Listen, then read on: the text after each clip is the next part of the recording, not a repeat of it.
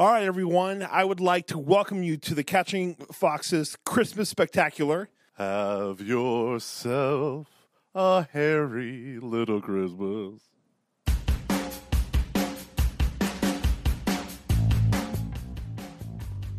Can we talk about something really quick here? Let's start it off. Let's hear. All right, so I think Amy Grant.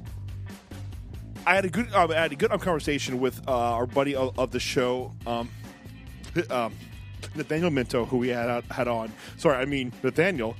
I had a great chat with a good friend of the show, Nathaniel, and when we were talking about Amy Grant's first Christmas album. Do you know which album I am talking about? No. So it's her. Never listened to Amy Grant. Are you? Other than that one song that was like a pop hit. What is wrong with you? Well, number one, I was into gangster rap and hard metal. Like, that's all I listened to. Your parents and didn't grunge. like Amy Grant growing up? Hey, look at topic number 3. Yes, that's the problem. Okay. All right. Well, we'll just talk about this later then. Okay. So all I'm saying is that Amy Grant has the So he compared her first Christmas album. He says it's like the Abbey Road of Christmas albums. I kind of agree. Okay. So we're gonna. That's awesome. Wait, what? Do you know what it's called? It's what the album? Yeah. I think it's a Christmas album or something like that. It's just it's insane how catchy every song is and the diversity of the songs on there. It's kind of crazy. Cool. And it's like she has a song called Emmanuel, which is like a straight up 80s pop praise and worship song. I mean, it's powerful and awesome and just in every way possible. And then she ends with like this beautiful orchestral piece that then goes into Angels We Have Heard on High at the very last song. Nice. And like a whole bunch of the songs kind of like bleed into the other ones. And it's just each song is awesome. And it's kind of amazing how they're all in one on the Christmas album, but it also fits as a cohesive whole. It's really cool. Right. My favorite Christmas album is a playlist I made in 2015 from songs that I bought on iTunes. That is not necessarily the same thing as Apple Music. Called Songs I Bought on iTunes. Glad this really paid off. But the whole problem is, literally for the last 5 years, I'm like, set it up. Bing Crosby's welcoming us to Christmas right now. Play, and then it like skips to like the third song, and I'm like, what? And I go to find out half my songs, because I'm an old man and I like all the old stuff. Well, I don't like all the old stuff, but I like a lot of the old stuff. Half of them are no longer licensed. Oh, look at that. How the streaming world has screwed us over. Apple didn't sign X, Y, and Z artists. And so, for another year contract. Yeah. I think that's slowly going to become a thing. We're going to see more hard media. It's like Netflix. Yeah. Yeah, it's like Netflix. We're going to be like, did all of The Office is going to leave the next Netflix in 2022? We're going to be like, oh no, all of Skillet is going to leave Apple Music that'd be fine. in 2021. I cannot believe. Not to my kids. Do you want to know how die. angry I am that Skillet is a '90s Christian rock band that is still around? Even though there's an amazing renaissance going on right now within Christian rock music. Note to self: going to change one topic. So, Luke, why don't you tell the good people what's going on with the topics tonight? Hold on just a second. Okay, well, folks, we always go to our beautiful patrons over on patreon.com/CF. You should head on over there and join us. And we ask them periodically, what are your 10-minute topics? That's the only place where we source this information, folks, because those are the people that pay the bills, but also they're the most interesting people on the face of the earth. They are great. We have the best patrons. They're wonderful. The best supporters. Wonderful people. Yeah, we don't need 1 million friends. They do. Just 365 to 400. Yeah, we would prefer if we could get to 500 friends. That would be great. That would be awesome. That'd be great. But we're cool. We're cool now. We're good. No, but we always ask them for 10-minute topics. So Luke will send out typically an email 7 minutes before the show starts. Oh, crap. We don't know what we're going to talk about. This is the way. This is the way. This is the way. And but today Luke said, it's the end of the year. It's Christmas. We've had like craziness happen. What if we did whatever the F we want topics? and he laid down some very specific rules that I loved. Luke, why don't you tell the good folks what they are? All right. I love these rules. So I think they're great. We're each going to have 5 minutes to bring up each topic. We each will have 4 of them. Within that 5-minute span, the other co-host has to ask one question about that topic and have their question answered. So it's not going to be just like here's a 5-minute monologue about like Luke talking about U.S. soccer. Guess what he's going to talk about first? So it'll still have the discussion piece, but it's not going to be this it won't be a Catching Foxes monologue as we are wont to do. Righto. And I think this is funny. So I know what the things are, but all I know is the title. That's all I got. Mm-hmm. I just got a title. I don't know what Luke's going to go. But Luke, right now, right on my desk, I have an iPhone open to the timer app, 5-minute countdown. What are you doing to ensure legalistic stability throughout the duration? Same thing. And if we go like a little bit over, it's fine. But this isn't going to be like our 10-minute topics where we go a lot over. As our buddy Brian Kelch said, some of your topics are 25 minutes. Some of your topics are a comment and then you move on. So in the end, they average to 10 minutes. Well played, Brian. Well played. Sometimes it's like, why would you ask that, nerd? All right, anyways. Then it's like, wait, I'm the nerd. All right. Do you want to start first, or do you want? No, I think you should. I mean, you're the one that you created the game. You're the Willy Wonka to my chocolate factory, and that was a poop joke. 5, 4, 3, 2, 1, go. All right. I want to talk about how excited I am about the U.S. men's on the national team. Woo! They have the potential to be really, really good. There are two main reasons for this. One that is pretty obvious. They have a ton of talent right now. They have like 8 guys playing in the Champions League right now, which is all the best teams out in Europe playing some competition every year. And I can remember 5 years ago we hardly had any Americans on there. In fact, I think the one guy we had was actually born in Germany, but his dad was in the army, and so he played on the United States because he wasn't good enough to play on the German team. Now he loved the U.S., but anyways. And then 2, this is why I'm really pumped. There's this guy that I follow. His name is Joseph Lowry, and he does these short videos. And he was explaining about how what the U.S. is doing right now is they have this tactical approach where they want to possess the ball. But when you really have possession, that's good. But what's more important is what you do with possession. And what they're doing with possession right now is their plan is to really drive the ball down the field and put it in between the seams on the right or on the left side. So that's the part of the field where you know how on the defensive part you probably usually when the other team is on defense, they'll have around 4 guys on their defensive line. They're trying to get the ball in between the guy on the end and one guy in the middle on both sides. So that space in between those 2 guys, and they do it by how they pass and how they run to pull guys out, which then opens up that space. And what's awesome about that is this is the first time since I've been watching this team in depth that they're creating opportunities to attack. They're creating the attack as opposed to being a counterattacking team, which is when they would always react to what the other team would do, and then they would just attack once they got the ball back and just go, go, go. They're now creating opportunities. That's gigantic. And 2 other things which are very important to the international game. One is that all these guys are incredibly tight. That's actually really important. And 2 is I've heard multiple guys talk about how they've been so impressed with how the coaches are running things, because you only have a small amount of time when you are with your national team. And so the fact that that this staff is able to get these guys to do this stuff as fast as they are is really, really exciting. Okay, so my one question is, are we talking about soccer? Yes. No, I'm just kidding. I'm just kidding. I'm just kidding. Well, I thought only little boys with knee-high socks played that game. No, so Who make what would you $30 say, million a year after taxes. How dare they? What would you say, like, why are they just now, like, why, like, what you're saying just sounds like soccer to me. Why is this, what caused this shift that is making you so giddy? Why didn't they do it earlier? Because we have so it sounds very, very easy to do that, but it's actually incredibly hard. We've had very good athletes.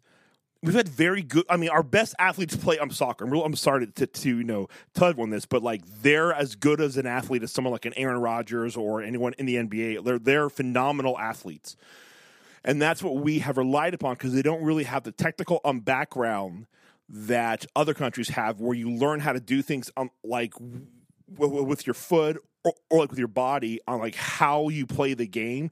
We don't have the technical culture here, and we don't have the tactical acumen either, because guys in like other countries, they are just all around this stuff all the time from the age of 5, and so by the time that they're like 18, they should be ready to play on almost any team in the world if they're good. And our guys aren't like it because they don't have the tact. They go into, like, we had guys who were coming out of college still up until a couple of years ago. So we've never really had people who have grown up, especially as young kids, being so immersed in the game to be as good as they are and to have a high IQ, to have a high soccer IQ. So you're saying is the U.S. men's team has been missing just child labor like Ronaldo, like taken away from your family, sent away.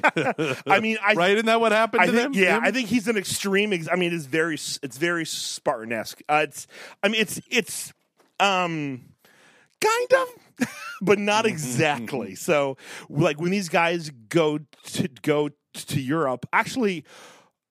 A lot of them can't. We have had a couple guys who have, but the bulk of guys, they're actually at one of the MLS club teams' academies, and that's relatively close to their hometown where they're from. But we have had guys who've gone out to Europe. That's what Christian Pulisic did. He was like 16 when he went, but he went because of his parents. He was able to get a Croatian passport, so he was able to go out to Germany, and his dad went with him. So there you go. Yeah, there you go. Very excited. We are creating an attack that's never happened before. We always react. Nice. Yeah, I'm actually, of all the things you wrote, I am more excited about your second thing, but we're going to save that after my first. Yeah, go. All right, 5-minute topic. You're Here next. we go. Pushing the start button. Is there something interfering with your happiness, or is it preventing you from achieving your goals? Well, I started going to therapy probably about maybe 4 months ago, maybe 3 months ago, and I just kind of realized that healing is something that the Lord wants us to receive, but healing is always an invitation from God. Quite often, He asks people to take a step out. We have to take action, and a great way to do that is through a group called BetterHelp. BetterHelp can assess your needs and match you with your own licensed professional therapist, and you can start communicating in under 48 hours. This is not a crisis line. It is not self-help. It is professional counseling done securely online. This service is available for clients worldwide. You can log into your account anytime, and I'm going to send a message to your counselor. You'll get timely and thoughtful responses. Plus, you can schedule a weekly video or phone session so you won't ever have to sit in an uncomfortable waiting room. Those are weird, as with traditional therapy. BetterHelp is committed to facilitating great therapeutic matches so that they make it easy and free to change counselors if you feel like you need to. It's more affordable than traditional offline counseling, and financial aid is indeed available. BetterHelp, H-E-L-P, wants you to start living a happier life today. You can go to betterhelp.com/reviews and read some of the testimonials that are posted daily. So this is what we're going to do. We have a special offer for podcast listeners. You get 10% off your first month at BetterHelp, H-E-L-P, betterhelp.com/411. Foxes. You go to /Foxes and you will get 10% off your first month. In fact, so many people have been using BetterHelp that they are recruiting additional counselors in all 50 states. Join over 1 million people taking charge of their mental health with the help of an experienced professional counselor. BetterHelp.com/Foxes. Thank you to BetterHelp for sponsoring this episode of Catching Foxes. Nothing has created more hobbies in my life than YouTube, both for good and for ill. Holy crap, man. I start watching a YouTube video. Oh, this is funny. I'm going to click this. Then I watch it. And then there's like 7 other videos that are just like it. All of a sudden, I'm enmeshed in a language, a culture. I watch the other YouTubers that they're watching, and now I'm interested. I'm not just interested. I'm talking shop with people who do whatever hobby it is, right? So comically, this is woodworking. I'm going to tell you something. I built 2 things right out the gate when I was woodworking. The first one was a table that I was just practicing screwing 2x4s in together with this thing called I can't even, Craig jig. And it's to make, putting screws in diagonally into wood. And I was just screwing, I was just making square things. And I said, oh, this is funny. This looks like it could support a tabletop. I put a tabletop on it. And then I put 4 legs on that. And I go, oh, look, I made a table. How stupid is this? Well, then I chopped the legs in half and I put a brace on there. And the table is now my table saw table because it's nice and low to the ground. Luke, you've used my table saw on the table saw table. Did not die. Sits you did not die. You were a pro. But so it started with things like I mean, everyone on the show knows. Everyone who listens to the show and on the show knows about woodworking as my thing. Well, I have this stupid piece of wood furniture that's so stupid. It's so stupid. It is it's 2 leftover plywood pieces that I glued together, screwed onto 4 4x4s. I was trying to do a mortise and tenon joint. I did not do it well. It is ugly. It is hideous. And then I found 4 casters, 4 wheels, and I screwed them on the bottom. Luke, it is the most versatile and important piece of furniture I have discovered that I have in my house. It's a tabletop I can take anywhere. I can put anything on it. My girls do their math homework on it. I have a power strip that I screwed into the side because it's wood. It's not metal, right? And it has become so damn handy. So that is one of the things that I've discovered about YouTube hobbies is you think you like slip into this world. It is easy to slip into a world where you hear people like at first the lingo, like what the heck is a mortise and tenon joint? What are dogs? What, all these different terms and stuff. And then all of a sudden I find that I've never built a thing out of wood and now I'm critiquing other woodworkers and I've never done it. And now I'm watching the Detail Geek and he's, and I hear you watch an episode, and he's detailing cars. And I'm like, why is this a thing for me? Well, now I'm subscribed to 4 different detailing channels. Gosh. And it's so funny, though. And I mentioned this on the show. Someone else sent to me, goes, hey, I just bought the scrub brushes. And I go, did you get the white or the yellow? The yellow's for those really stubborn stains. And we laughed and we laughed. Okay. So this is my life. I'm becoming like whatever the algorithm tells me. I have 2 questions for you, and then there should be. I'm relatively brief. Okay, 1.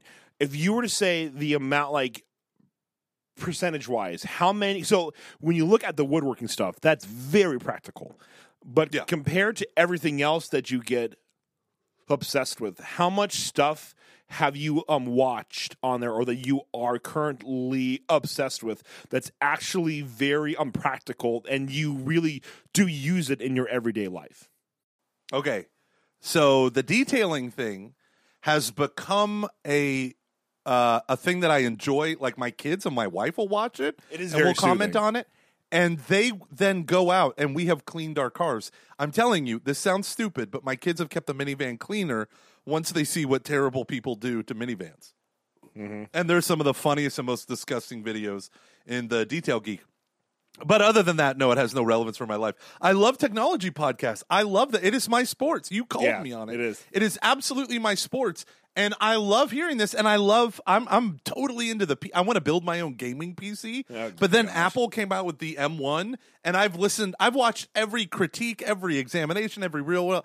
And I'm just like, okay, well, I'm not in the market to buy a new computer. Just bought a $3,300 Apple 2019 beefy MacBooks Pro 16-inch. So I'm not in the market. So it is in that regard, it's a time suck. But I encourage Father David to go out and get a new M1 MacBook Pro, and he ended up buying it.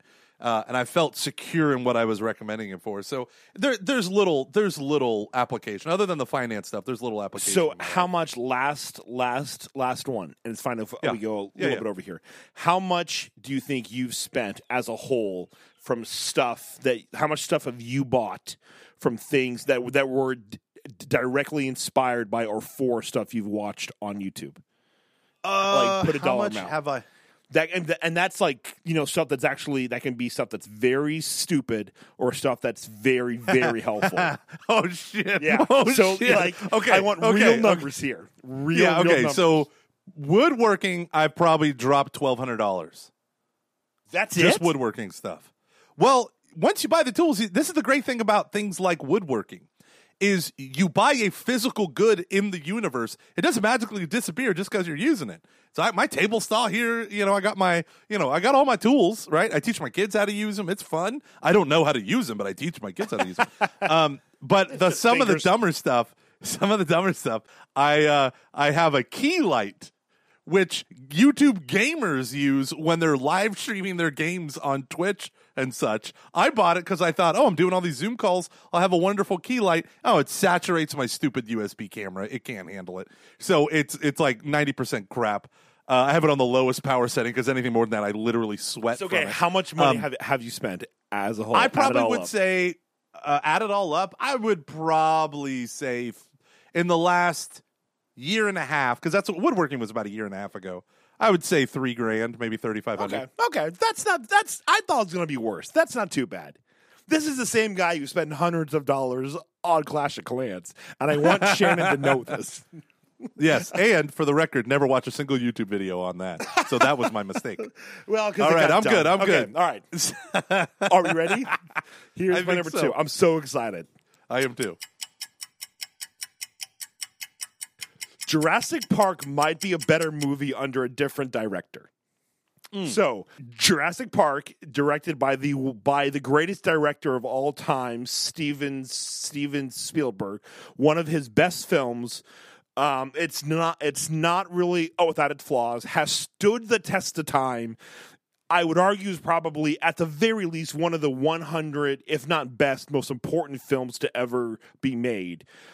The tech in it holds up. It's all tech. Yeah. Who calls that? All of the CGI holds up. It's a wonderful film.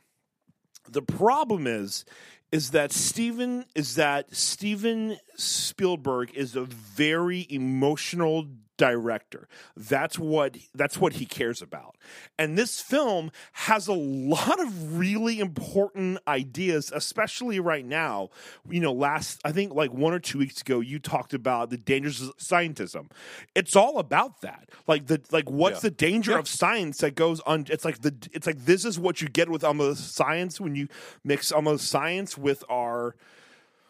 I hate to say that's the fault of capitalism, so I don't think that's really it. Is like when you mix them, is like so okay, mankind because of original sin, we are greedy bastards, and you're never going to change that unless you have virtue and sainthood. And this film brings up the issue of as the science continues to progress, what's going to happen? This is dangerous. And the problem is it being under someone like Spielberg is it's too into the awe and the so the awe and the shock, and it has has these little it has some big ideas, and it has some of the famous actually I would say when that one scene when you have Ellie and the old guy and I'm talking at a table. Yeah. That's one of the most famous scenes in film history for how, he positions the drama that is going on. But I want to see this film under someone like David Fincher, who is cold, who's calculating, who will wrestle with really, really dark things. Because this is a script that has a lot to say. And I think it gets almost lost under Spielberg's emotionalism. Do you think the emotionalism is there strictly to keep it popular, the popular appeal. Meaning, if you don't have emotions, if you make it too heady or too this or that, you're going to lose the masses. You're going to lose the kids. You're going to lose the middle schoolers and high schoolers who can, maybe some middle schoolers can still get excited about dinosaurs. You're going to lose the type of money required for, what did you call it? The tech of the movie, right? The CGI, the live act, the whole deal. So is that why you think he went like that, or that's just how he filmed? Well, I think it's how he films, but I also think Spielberg bought the rights to the film before the book had even been released. So, because the book comes out like not too far ahead of, I think it comes out maybe like 3 years before the movie or something. Because the movie comes out in like 92, I think, right? And then the book's released in 89 or something, I think. And so I think it's a bit of both. I think it's a bit of both. That because Spielberg bought the rights to the book, it has that tone to it. But I also think that those were the kind of movies that were popular at that time, which is why Spielberg was able to have the money to do that. Yeah. I mean, even if you, so like, what does he make right after that? He makes like Schindler's List, which is a phenomenal movie. Definitely more important film than Jurassic Park, but it's still emotional. It's just a cold and hard and gut wrenching. I think that's like a good way. That's a really important and good movie that's about the Holocaust and an experience of that. Same thing with like Saving Private Ryan. It's a way to experience the emotions of war, which is a horrific thing. And he does a really good job with that. It's just that's kind of his MO. And he doesn't really wrestle with big ideas. He wrestles with, his films have big ideas, but he wrestles with the big emotions behind the ideas. Interesting. Yeah, and I think it might be better. I think because the one thing that's kind of missing is like that intellectual heft, and it's there, but it's not nearly as important as the awe and the what's the word? The spectacle of the film. And if you could combine those two things, I think you have a phenomenal movie. Yeah. Wow. Okay. All right. Was that good, or did I let you down? No, it was good. It was good. I liked your approach. I thought you were going to be like Tarantino should have done it. It should have been Tarantino across the board. He should have made Jurassic Park 2. But that's also kind of what is missing from those films is that there's no style. Besides the first one, because it's a Spielberg movie, and that's his style, right? Is those like heavy emotional films. E.T. for crying out loud. I can't tell you what it's about for the most part. I can tell you like what it feels like though. I can't tell you all the times I cried. Damn it! I think a Tarantino one. I don't know. I think I would want to see probably. I would like David Fincher because he's just so dark and he deals with really really dark things. Maybe Christopher Nolan. Definitely not James Cameron because James Cameron sucks. He does. All right, I'm going to flip the script, Luke. Instead of doing 2, I'm going to do the 3. All right. Okay? You ready? All right, so here is my third topic. Start your timers. But now, missed opportunities from parents who are not and cannot be perfect. Now, we all know, like Luke said earlier, because of original sin, none of us are perfect. None of us, including our parents. And I love my parents. My kids were just hanging out with my parents, taking Christmas light tours and all this stuff today. Me and Shannon had an evening alone, and it was awesome. And we watched a violent movie.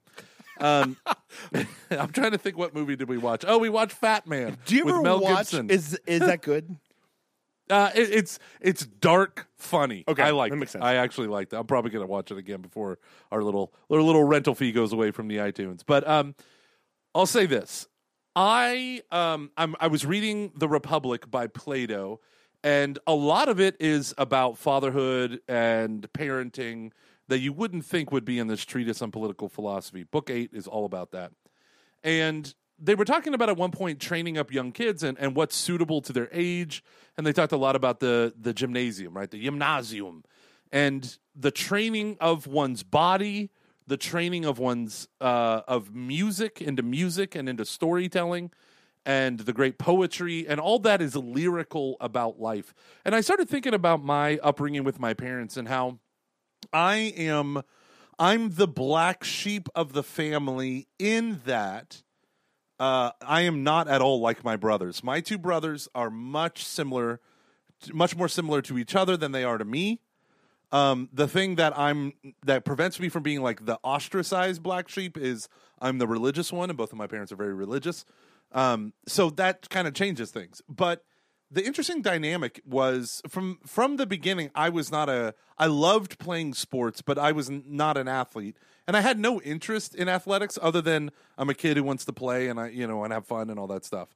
I was never hyper competitive when it came to that stuff. And I had friends that were, and it was a totally different mindset. And I actually, all my friends who were hyper competitive, I hated their parents. I couldn't stand them. But my dad said, you will play sports every year of your life unless you really don't want to. But you're never allowed to quit in the middle of a season. You're never allowed to say, I just don't want to do this anymore. You have to be like, every year, ask yourself, do I really want to do this? Or I want to do a different sport? And we'll do, So they tried to make sure that I was doing a bunch of different stuff. They said the same thing to all my brothers, right? You're doing a bunch of different stuff. You're being active here and there. If this isn't your thing, we'll find another thing. But it's funny how in the 80s and 90s, there emerged in my life something that my parents couldn't control, which was I was a nerd. But I became the worst of all nerds. I was a wannabe nerd. And I did not have, other than a vague, like, yeah, you should read more. My parents really didn't get into reading until I was in near high school. The idea of like computers and technology. My dad bought a computer from a guy, monochrome monitor back in the day, a speaker built into the hardware that made little beep, beep, beep, beep, kind of stuff. But I didn't have a wave of encouragement. And I contrast that with my kids where like they have no option. You are going to read all the time. You are going to love reading. We will read whatever the heck books you want. I will buy trillions of them as long as you get into the habit of reading, and let's see where it goes. Let's see what interests you. You have to do gymnastics. All my kids, I want you to learn how to walk and hold your head up and have good posture and have strength and, all this stuff. But if you want to go and do something else, but this is like the foundation for a broad range of stuff. And I see how different aspects of their lives come out because I'm encouraging a wider range of stuff. And for me, I reflect on my own life and how my nerdism went underground. And yeah, I just, you didn't have parents who were super musical, but that musical thing became very big for you. The nerdiness was suppressed for me. Did you do the suppressing, or did your parents do it? Me and the culture. Not my parents at all. At all. Yeah. My parents, they bought computers for me. They did the thing. But it was like that extra push of like, hey, you should take a computer class at school. Hey, you should do the coding thing. Hey, let's look for an opportunity. Like that stuff. My family was too sports. And in the 90s, right? The jock, right? That was still a archetype that owned a lot of the popularity. Well, at that point in time, people are still very monolithic, and like you're a jock or you're a nerd, and like all the dudes that were in the small group that I ran like a couple years ago, they were all super into Star Wars, like super super. They're all like the cool athletes, and there was no. I think everyone our age liked Star Wars. Like I think. Everyone but it's different did. when it's a cult. It's like Lord of the Rings, right? Yeah. It's different when it becomes a cult. But it's like, I think right now kids can be cultish about a much broader, diverse group of things than they've ever been able to be before. And geeking out is no longer a pejorative. No. Geek, all that stuff. It's like, oh man, I was geeking out on, you can geek out on anything. Makeup tutorials. Woodworking. Yeah. You can geek out on anything. It's no longer because the access is so broad. But I just think about that, and it's so hard to act as a parent because it is. You want your kid to be both well-rounded and to find their strengths, their personality, and what suits them. You want them to do, and you want to have faith that kind of undergirds it all. And it's so hard to navigate. And So it's just our own, I'm going to miss opportunities. My parents missed opportunities. Their parents missed opportunities. So, yeah. So I don't know. I just found that to be an interesting topic. No, I that's actually a really good point. Like I'm gonna go. Let's go a little bit longer on this one, if you're okay, because I think that this is good. With Everly, I've talked about this with Aaron. I want her to at least be doing one thing every season. So, fall, a winter, and spring. I would prefer that she, it can be. I would like my dream thing for her is that she plays a fall sport. She's in the band in the wintertime or something, and then she's in the theater group in the spring. Which, by the way, I've gotten real in musicals recently. And so I've started to watch certain things on YouTube, and I'm like, oh my gosh, theater geeks, shut the F up. Like, the absolute worst. Like, they're worse than podcasters. Luke, they are the podcasters. Yes, we're like the rejected theater geeks. I wanted to try out for Macbeth, and I was shunned out. I can't imagine why. Yeah. Go on. But it's kind of funny because I like that idea of like wanting to encourage them to do stuff and like here's where we're going to start. But I want to be a rule like, hey, you've got to do something. So that can be, and I want to that can be, again, playing a sport. It can be being involved in like a club at school. It could be like at least every season you have to have a season for something. Is that bad? No, I think that's important. Good. In every season, turn. There is a reason. Turn. All right, Luke. The reason why I like this is when I think of you, I think of the first two words of question 3. I know everyone does. I have no identity. So there's kind of a Christian rock renaissance going on right now with bands from the late 90s and the early aughts, and it's incredible. So you have this thing where bands kind of get back together and it's fun. They play all the hits and they play. There's money to be made. Yeah. And they play, but these are more. You're like, I guess they're doing it kind of for the money, but they're more like independent band. It would be like us if if we were to stop and then do a live podcast again 10 years later. We'd make like a bit of money, but not a ton, but enough where it's like, hey, this was fun and we were able to make some money. I don't know if the quality would really be there. And that tends to be what happens is, they will have their hits. They try to play some stuff that is new. And it's like, whoa. No, thank you. There's this thing happening with like real Christian rock bands from the late 90s, early aughts. They're getting back together. They're putting out music, and it's really good. Like legit, some like really, really, really good. And I think what's so fascinating about this, and I forgot to start my timer. Did you? 3 minutes and 45 seconds. Okay. So what's so interesting about this? So it's actually kind of funny because I'm buddies with a guy who was in this band. Around 1998, you had a band came out called Sonic Flood, and they had a praise and worship album. And then this was already like in the waters. It was already kind of happening. But then Christian music, this was kind of the linchpin moment, if you will. All of a sudden, just became praise and worship stuff.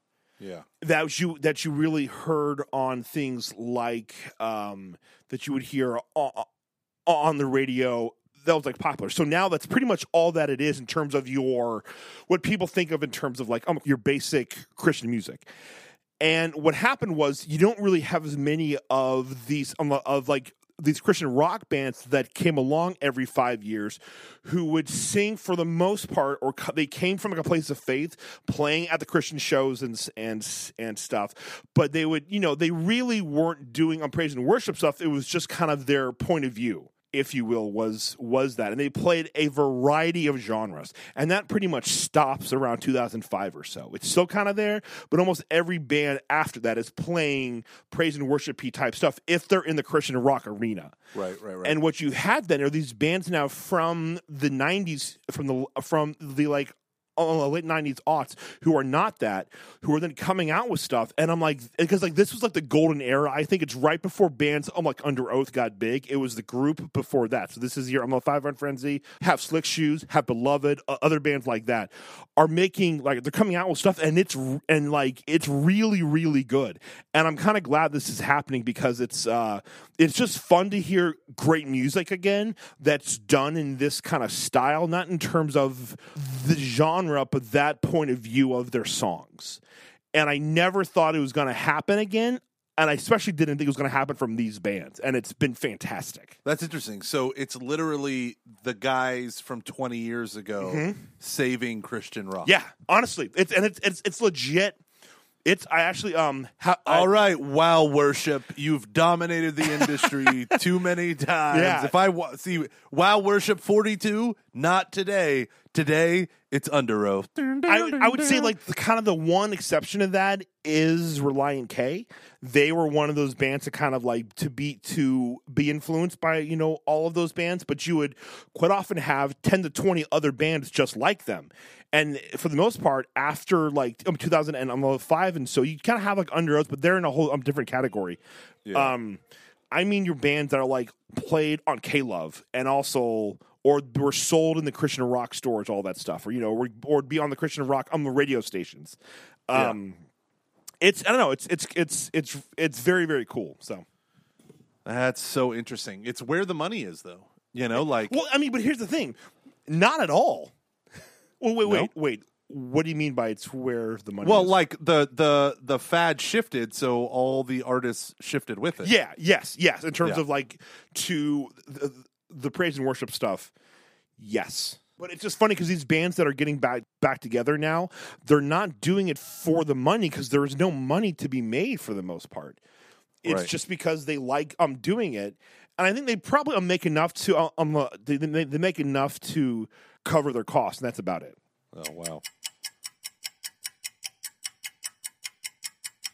All right, I'm going to skip to number 4 Okay, because I think this is going to be the most controversial thing that I'm I'm going to say. so angry.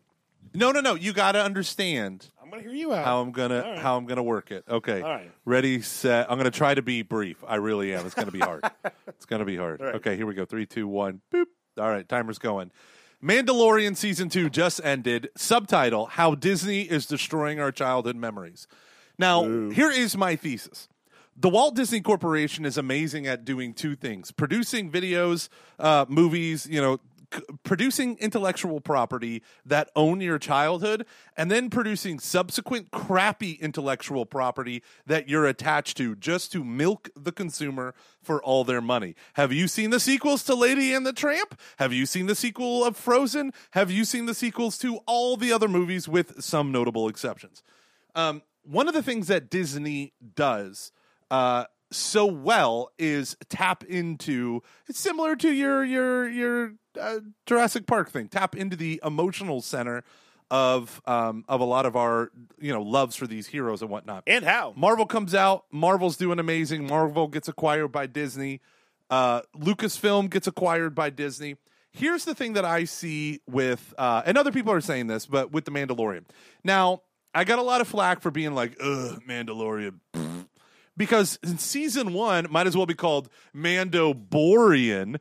In season 1, I felt like, hey, here's a thing that's not important, we're going to do this thing. Hey, here's a thing that's not important, we're going to do this thing. Oh, you're going to do this thing? But wait, over here, you got to do this thing first. There were so many capital S, capital Q side quests that had nothing to do with furthering the plot. All we care about is the child. All we care about is a mysterious Mando. And more than 90% of every individual episode, I would say probably 95%, has nothing to do with them as individual characters. It's just stupid side quests. And that's what I got bored with because I was like, there's no substance. But it's still, and this is the thing, it's the most Star Wars thing that has come out since the sequel, since Disney took over. I mean, Solo is crap. Rogue One was fun, but meaningless. Greg Iwinski destroyed my love for Rogue One when he said, name 3 characters' names that you care about. And I'm like, oh, I can't. Like Jin? Oh, I don't know. The guy who's one with the Force? The Force is with me. What's his name? I don't know, but I like the characters. Yes, you like them, but they don't mean anything, right? They were interesting premises. Yeah, that were undeveloped. And so the whole thing throughout Mandalorian 2, I've watched every episode. I love it. I watched all Mandalorian season 1 in maybe 2 sittings when my kids were out of town. And so I did all that so I could be like, all right, maybe I'm missing something. And it's fun. It is fun. But it's also the most Star Wars-y thing when you have... Like, you have the Emperor, but it was stupid in The Rise of Skywalker. The whole Emperor, everything felt so stupid, dumb, and fake, and especially the second movie felt like, Kathleen Kennedy, the Force is female. It felt like, subverting expectations. Crap, I couldn't stomach it at all after I watched it, and I've never rewatched it. I tried to. It was painful. So here's The Mandalorian Season 2. Everyone, nerdgasmed throughout this season because there were episodes that brought in specific characters that I loved. Number 1, Rosario Dawson freaking killed it as Ahsoka. She was incredible. Wonderful. The makeup, the artistry, the choreography, the fight scenes, they were great. And then you have, obviously, spoilers, the guy that comes in with one glove, a green lightsaber, and a big black cloak. That got spoiled for me on Twitter, and I will never forgive Twitter. I was so I feel like I was robbed of being able to see. I'm so mad about that. But that's all. But here's the deal: it took till 5 episodes till we got Ahsoka. It was number 4 or 5 before the actual shows had any meaning. Every episode is a side quest. And I understand this is episodic content. It's campy. It's a little this and it's a little that. But here's the deal, and this is where a couple reviews started resonating with me. Like, I enjoyed the season 2 of Mandalorian way more than I did season 1. But I'll say this: the side quest side of things I think it's lazy writing.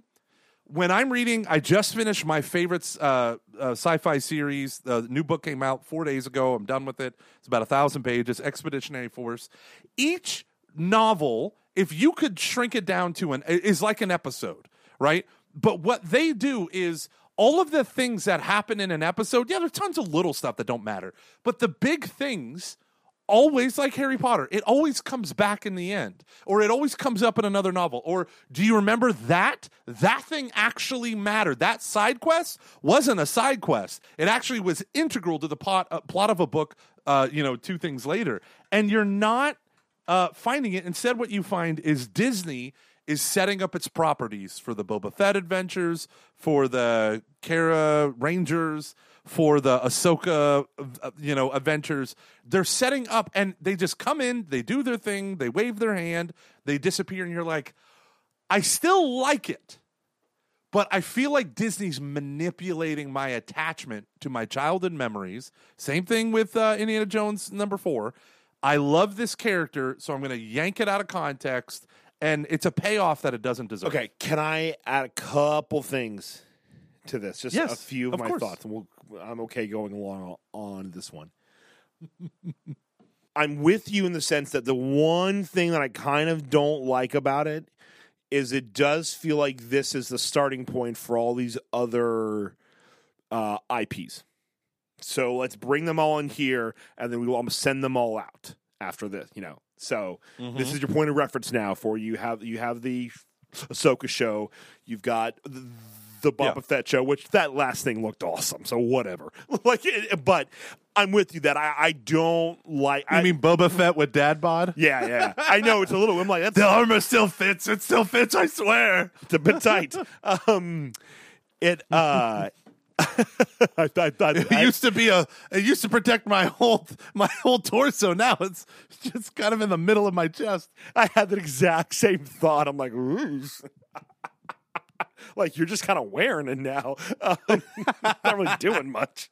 Then it's probably going to hurt you. No, but it's slowing you down, old man. I do not agree that the side quests are pointless because I don't. It's not. You are right in the sense that do the plot points of those films do they directly influence the plot points of those films? Sorry, do the plot points of those episodes directly influence the plot point? Oh shit! Oh, that could have been bad. The plot points of things towards the end of the season, kind of, but like they're not essential. But that doesn't matter because because it's episodic. What's fun is seeing those characters spend time together doing fun things. And so, You mean a man carries baby for yeah, like 99% of Yeah, it, and then yeah. baby holds up hand for 1%. hell yeah. Like I will I cherish everything we got. I love the Baby Yoda character because I think it's cute, it's fun, and there's an emotional heft that has been missing from Star Wars for the most part. It's there in certain things since. Let's go with when George Lucas redid all the old films. You know, it kind of where it's become more about the spectacle. And the plot points are just like, you know, this is the problem with the last season with season 8 of Game of Thrones is you're just seeing it's like you're seeing quick Wikipedia entries like then this happened, then this and this and this, and there's no sort of like there's actually a really good Catholic Stuff episode from the other week called A Theology of Disclosure that I think kind of ties in with all this. I'm going to do my best to explain this very, very brief. The idea that we have this content that we've been trying to get into, you know, everyone's head, but not the experience of it, and so it's not really the whole thing. So even though it's all the right points, it's all the right stuff that we might be hearing, we don't have the experience of it. So it comes up empty. That's not really what it's about, but that's like one piece of what they talked about. I feel like Star Wars and a lot of other things have been that because it's just been like and now he's like Darth Vader, and now the Empire's back, and now Palpatine is actually dead. Like it's not. There's no emotional weight to it. And what I like about The Mandalorian is you have 2 seasons where you build up a relationship to the point where huge spoiler alert here. When Luke comes back, it's awesome and it's powerful and it's really cool. But what's more powerful is when you have Baby Yoda having to say goodbye to, you know, the Mandalorian. Like, and it's because you have those like one-off episodes where they do dumb stuff, but you enjoy those characters being together, doing things, and that's what creates that. That's the point of the show. Is just it's fun to be with these characters. Sorry, Okay, so now this is 25-minute topic. I know. I'm just saying. I'm okay with this. What they did to you. That's my argument. My argument is it's lazy writing. I don't think because it's lazy. They're building a connection between you and Baby Yoda, which is what we've called him. No, it's for actually almost 2 seasons. It's really hard to do that. It's I don't think armor. it's lazy. I know. I agree. I'm not saying it's not. I'm saying that's what I'm agreeing with you. That's what the sequels lack. That's what you're talking about. You're saying draining the emotional. It's impact lazy and writing, weight. though. What I'm saying is all they have is the emotional weight of these characters, and they don't act. There's no there. And when you start to pull back the veil on, like, you don't have to have everything as interwoven as a Harry Potter novel. And I'll say this, and I'm coming at this from the perspective principally of a science fiction and fantasy, genre lover. What you described is the constant problem of science fiction and fantasy, where you're talking about with season 8, the Wikipedia style, and then this happens, and then this happens. The getting rid of the emotional attachment and just letting the spectacle serve as everything. I can't tell you, and I think I even said this. I read a series. I read about 20 books in this series, and they were smaller books, and they were punchy. They were not well written. They were actually kind of stupid. But I was like, why have I read so many of these and wasted my time? It's because it was the spectacle, i.e., in this case, it was the technology side of it. And I loved the guys. The plot was, hey, what's the next thing the author is going to invent in this universe that's cool and new and different. I didn't, and there was one character that you kind of care about, that you had somewhat of an emotional attachment to, the only normal character in his stories. But then other than that, like I was like, oh, the only thing that keeps me turning the page, it was like what they say about the Da Vinci Code. You don't actually care about the characters. You only care about the true character, which is this narrative plot thing and how it's a page turner. And I started looking at The Mandalorian, and I'm like, I like The Mandalorian. When Luke came out on the scene, I was hooting and hollering, and I told my kids to shut up and let me listen. You know, Daddy's having a moment. Daddy's having a moment. And then Luke, the way that they wrote him, like, there's just fear, right? Here is the most advanced robot warriors we've had, beating even the prequels, right? All their robot droid army stuff. And he just mows them down and then just puts his hand out with his deep fake face and says, you know, come with me. I thought I loved all that. And because I love the Star Wars lore, I'm bought in. I'm emotionally invested. I'm ready to rock and roll. I'm cheering him on. I watched all the Star Wars Rebels cartoons. Right? I read the Star Wars Rebels novel. Right? I'm into Ahsoka. I love the Ahsoka character. She is the most interesting Jedi since Luke Skywalker in the entire Star Wars universe, including the prequels of Obi-Wan and Qui-Gon Jinn and all the other things that I've read. Ahsoka is the most interesting because she never actually becomes a Jedi, right? And so it's just so fascinating stuff. But I keep feeling like I wish someone made this comment. Luke showing up should have been a season 5 epic reveal, but it was put in there because there's a corporate springboard in this season, and that's why and everyone's going to frickin' love Luke taking off his cloak. All right, next topic, baby. Oh, I have more thoughts, but that's fine. We can disagree. Who cares? We can disagree. We're just going to spin round. I just want to add this. I actually... No? Okay, fine. Done. No. All right. Let's be true. Okay. I can't wait for your next topic. I think it's cool. 4. Have you? Okay. I don't get the first half, but I get the second half of your comment, so I'm excited. So, Gomer, if I were to say the words "I'm a Freddy Adu" to you, rhyme not intended, what does that mean? I literally have no idea. I was like, Freddie Adu, is that the lead singer of Slick Shoes? Okay, no, it's not. Let me back up. I was very mad when I found out that the lead singer of that band was our age. He was like 14 when their first album came out. Freddie Adu is a American soccer player who plays as an attacking midfielder for the Swedish Division 1 club Österlen FF. All right. Okay, so I am at the 5-minute mark. So this is called "I'm a Freddy Adu and American Exceptionalism." I've been listening to this great podcast. It's not great, but it's pretty good. And it's like it's only Freddy Adu by this one like writer named Grant Wall.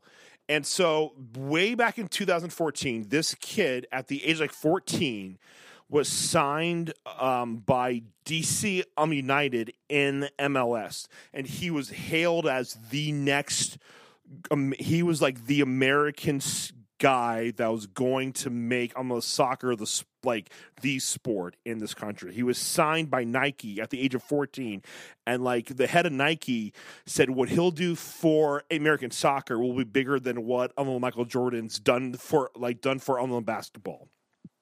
High hopes. This guy was hyped. 14, signed to a team to play with grown ass men.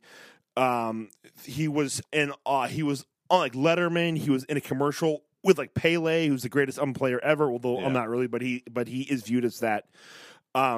Before he ever played a professional game in his life, and he was so hyped. He made $500,000 every year, and his career didn't really go anywhere.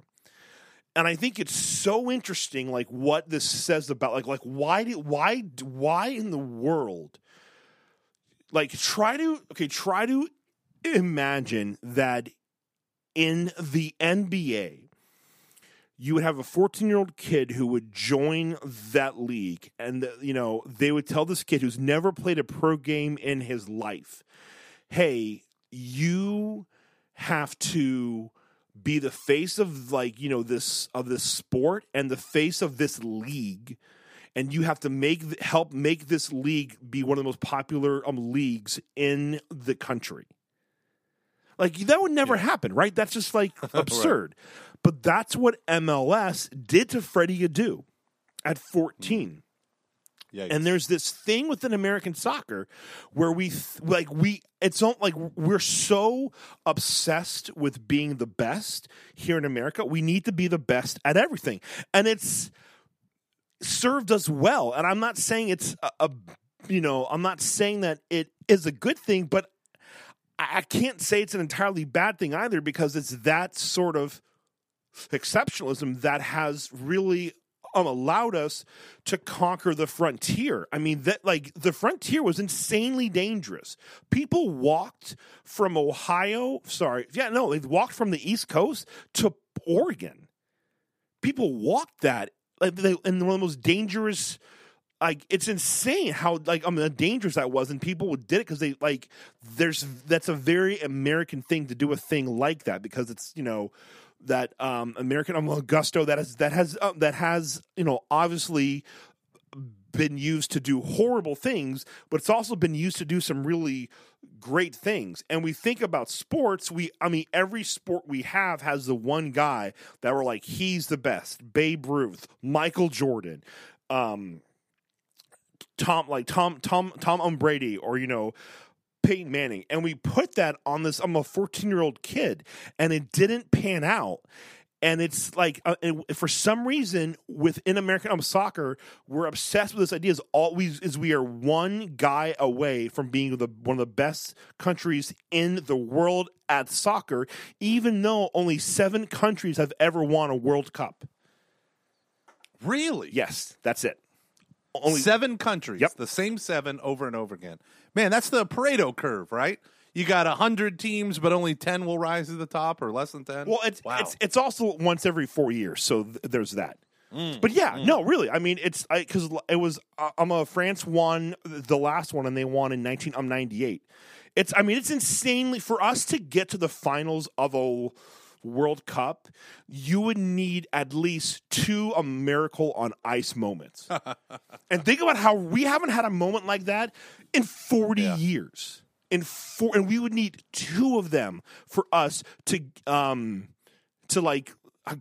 would it be 2 just to get in it? I think we would need 2 of those just to get in the final. So to win the whole thing, we would need to have 3 of those.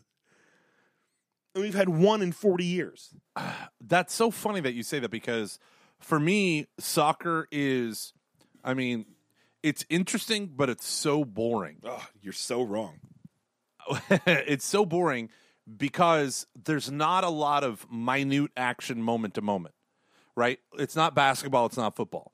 When I watch soccer, it's so difficult for me to be like, look at the strategy of these guys passing. And I'm like, who cares about passing? Someone punch someone or score a goal, right? And when I found out that often games are 1-2, and sometimes they tie, and I'm like, oh God, I hate this thing.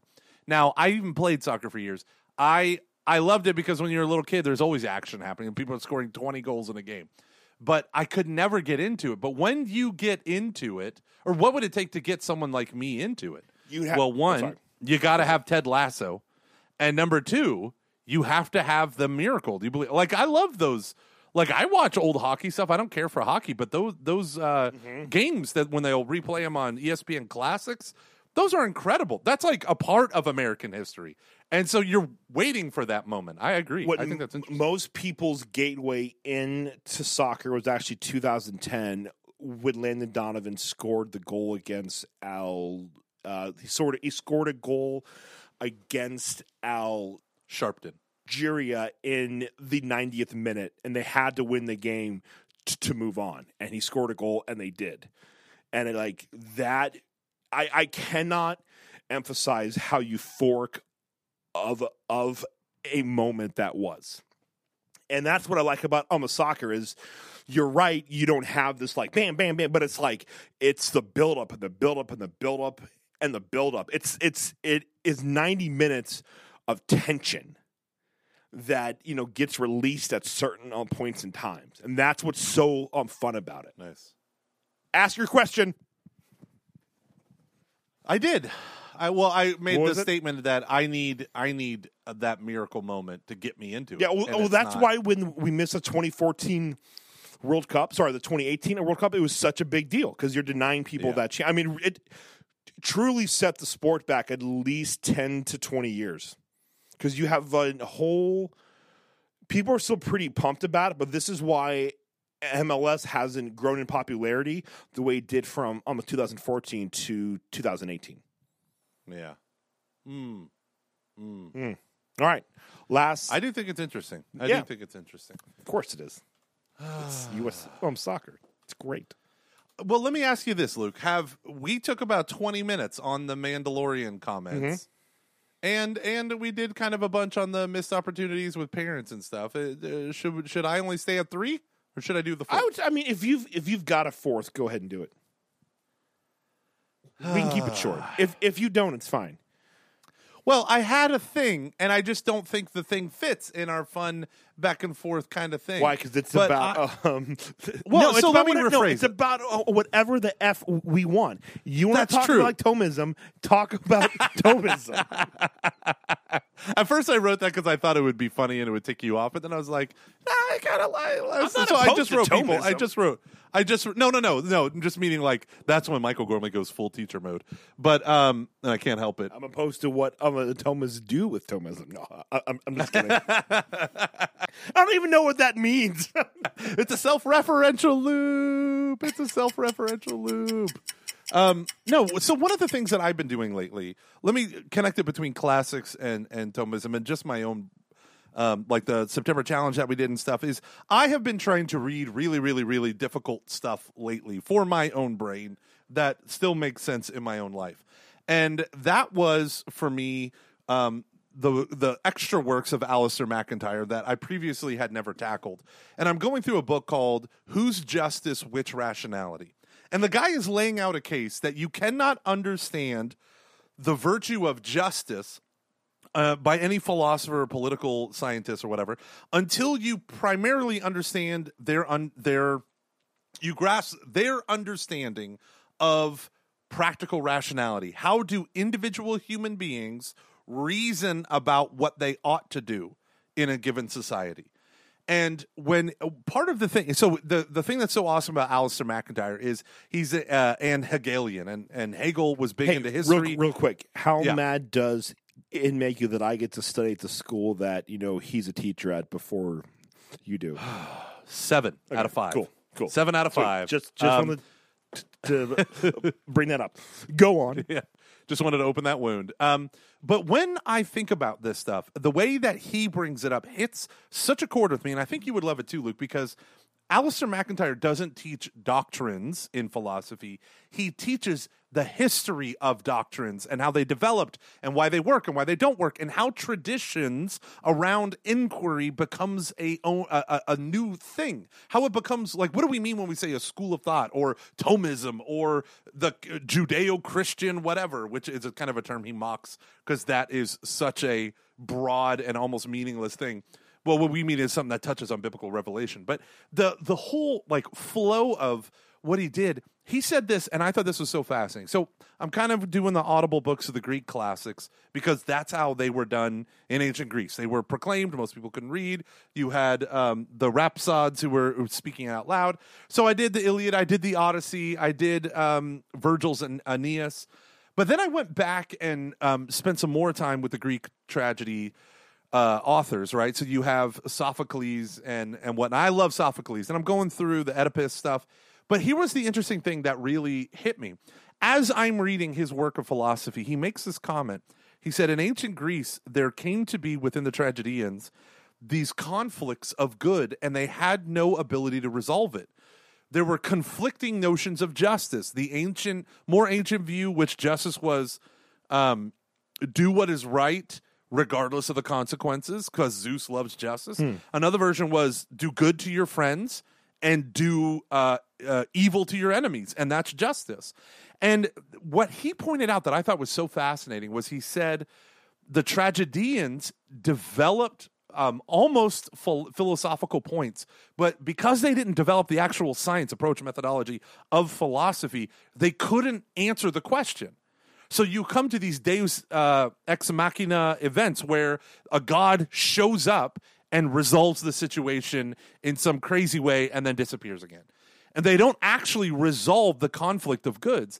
And he talks about how Plato invented it, and then, or, through Socrates or whatever, but the idea of what he was doing in, like, the Republic was the names of the characters are actually historical Greek names, as well as some of his friends, who argued arguments to the contrary. And how Plato was wrestling with these arguments, but it was all like, so he can't just say, this is what justice is. He has to say, well, what does it mean to reason? What would it look like in an actual city? What would an ideal city look like? And he goes through all this stuff, and it blows my frickin' mind that here I am thinking, like, the plays, they're just stupid Greek tragedies, or they're interesting, great literature works, but I'm doing real stuff. I'm in philosophy. And then I start to read those poetic works, and I don't realize how much powerful philosophy is contained in there. And it isn't, and then I look at Aquinas, who's synthesizing Aristotle with Augustine, and you realize, like, holy crap, there is so much here that is filled with culture and light and literature, and he's mastered the ancients as well as his, the church fathers and all this stuff, that it ties it together in this crazy way. So right now in the book, I'm on the part of Aquinas' synthesis, but walking through the ancient Greek stuff, it truly made me love the gospel 10 times more than I ever have, because you see what people left to become Christians, and it was incredible. Do you see how could any of that help us in our post-Christian culture? Love you. The line that has stood out. I literally just heard you get an erection. A verbal one. That's mental one. That's like what your erections sound like verbally. I love you.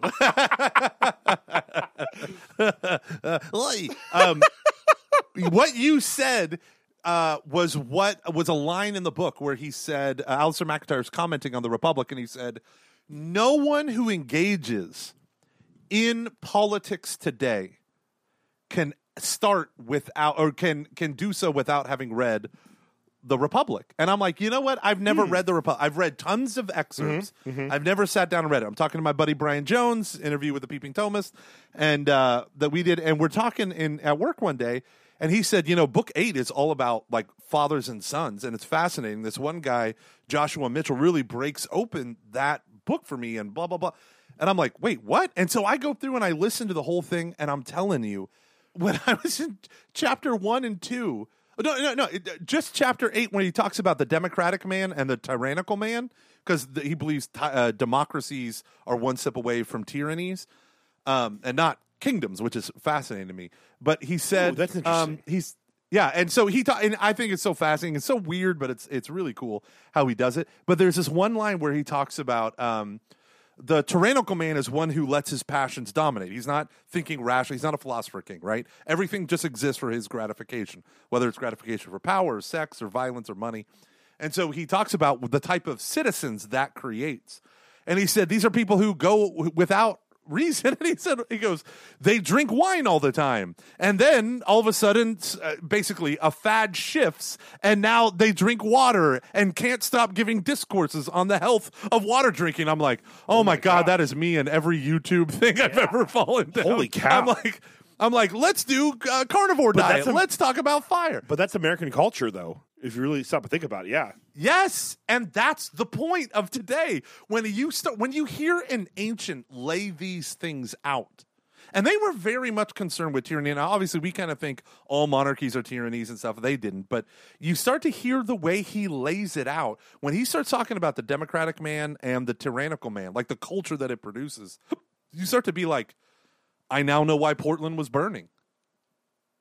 Like fatherless America and all these things, and the radical indulgence of the emotional now, and real issues of injustice that then become taken up in an adolescent storm of me, now, and all of these other things that come along and just grapple with it, and then completely detach and have nothing to do with it 6 months later, 2 months later, 1 month later. I mean, Bernie Sanders advocated for the building of the wall. Things shift. Now it's the most absurd racist thing you could ever say in your life. Like you have these things that you Like, weren't Democrats pro-union? Now unions represent middle-class white men who don't want to. And you're like, wait, wasn't this all? I think that's one of the reasons why I feel so confused about our moral age, is because things that were sacred have shifted so quickly. And I think the Trump presidency has only accelerated that, but it shifts and it shifts again and then it shifts again. And it's just like, why is it shifting like this? Why aren't the people who are conservative bastions writing about a principled conservatism? Why are they like demonized today? Why did yesterday's leftist become today's neocon? Or really, year 2000's neocon. Like, how did this happen? And that's where I think it's so fascinating to see, like, Plato talks about it. And you're like, oh, we are setting ourselves up for a tyranny. Got it. Shit. What do I do? I think it's totally relevant. Hashtag relevant. That's really interesting. Yeah, you know what's funny? So I need to smoke a cigarette. Go on. Oh, wait, are you serious? No, because you said it was a mental erect. Anyway. I was gonna be so proud. I was like, "Ooh, without me, how could you?" No. So one of my topics was how Catholic Stuff You Should Know is currently on a roll. And they're putting out phenomenal content right now. That is, they're hitting on stuff that we have talked about, but they are presenting it in a, like, I would say, even like more concise, accessible, and intellectual manner that's ultimately, like, very important and very, very good. That's why they're the best. And one of the things that I'm talking about on that episode that I had mentioned earlier, theology of disclosure, is like the fallout from modernism and how we're trying to wrestle with that. Because, when you really have modernism, man truly becomes a center of, the universe on, like, what man can do. And like look at all this stuff. It's like we got rid of Christ and we really replaced Christ with man. And then because we still need to fix the world, right? Like, things are still bad. And that ends with the Holocaust. And then what do you do after that? And I think that's one thing that people have been trying, like, how often, you would not believe how much, why does Hitler come up in every argument on the internet? There's that one thing called I forget what it's called, but it's where, like, at some point in time, any argument on the internet, Hitler will be brought up. And I think part of it is because we don't know, like, how to wrestle with that. And I think that's, like, so much of what we're seeing right now is, like, how to wrestle with, like, the fact that we have no meaning anymore because we destroyed it at the, end of modernity. And we tried to have half a century where we were, like, post-meaning, and it's like, well, that sucks. And so, like, now we're trying to, like, okay, well, what if we just create meaning out of thin air? And so we're just trying to chase all of these things. Like, okay, so if and I'm not saying, like, I fully believe people want to change, who feel like they are a different sex. I don't doubt that they feel that. Like, I don't doubt their experience. Like, we've talked about this before, how according, like, within, like, your post-Christian ideals, they're following them to their logical conclusions. Like, they're doing the right thing by their standards. Because if it's not a baby, well, then it doesn't matter. Right? Yeah. And I just think I like kind of putting that against what you were just talking about. I think is really interesting. I wrote something Thomism as one of my topics, and I was like, I don't know how to specifically walk into this, but it's so funny because I've had like 3 or 4 different conversations about Plato's Republic lately, and I'm going to go back and listen. And everyone, if you're an Audible subscriber, they have a whole bunch of included stuff that they just added. I bet you they were like the lowest selling audiobooks and they just threw it into your subscription to keep you there. I think we can do an Audible. We should be able to do an Audible ad because you just get approved to do one. We can put a link into the show notes because Audible is phenomenal. Yeah. And I have all of what is the next thing that I just downloaded? I can't even remember. But Plato's Republic, excellent reading. No problems with it. Listened to it at double speed. It was still clear. It was good.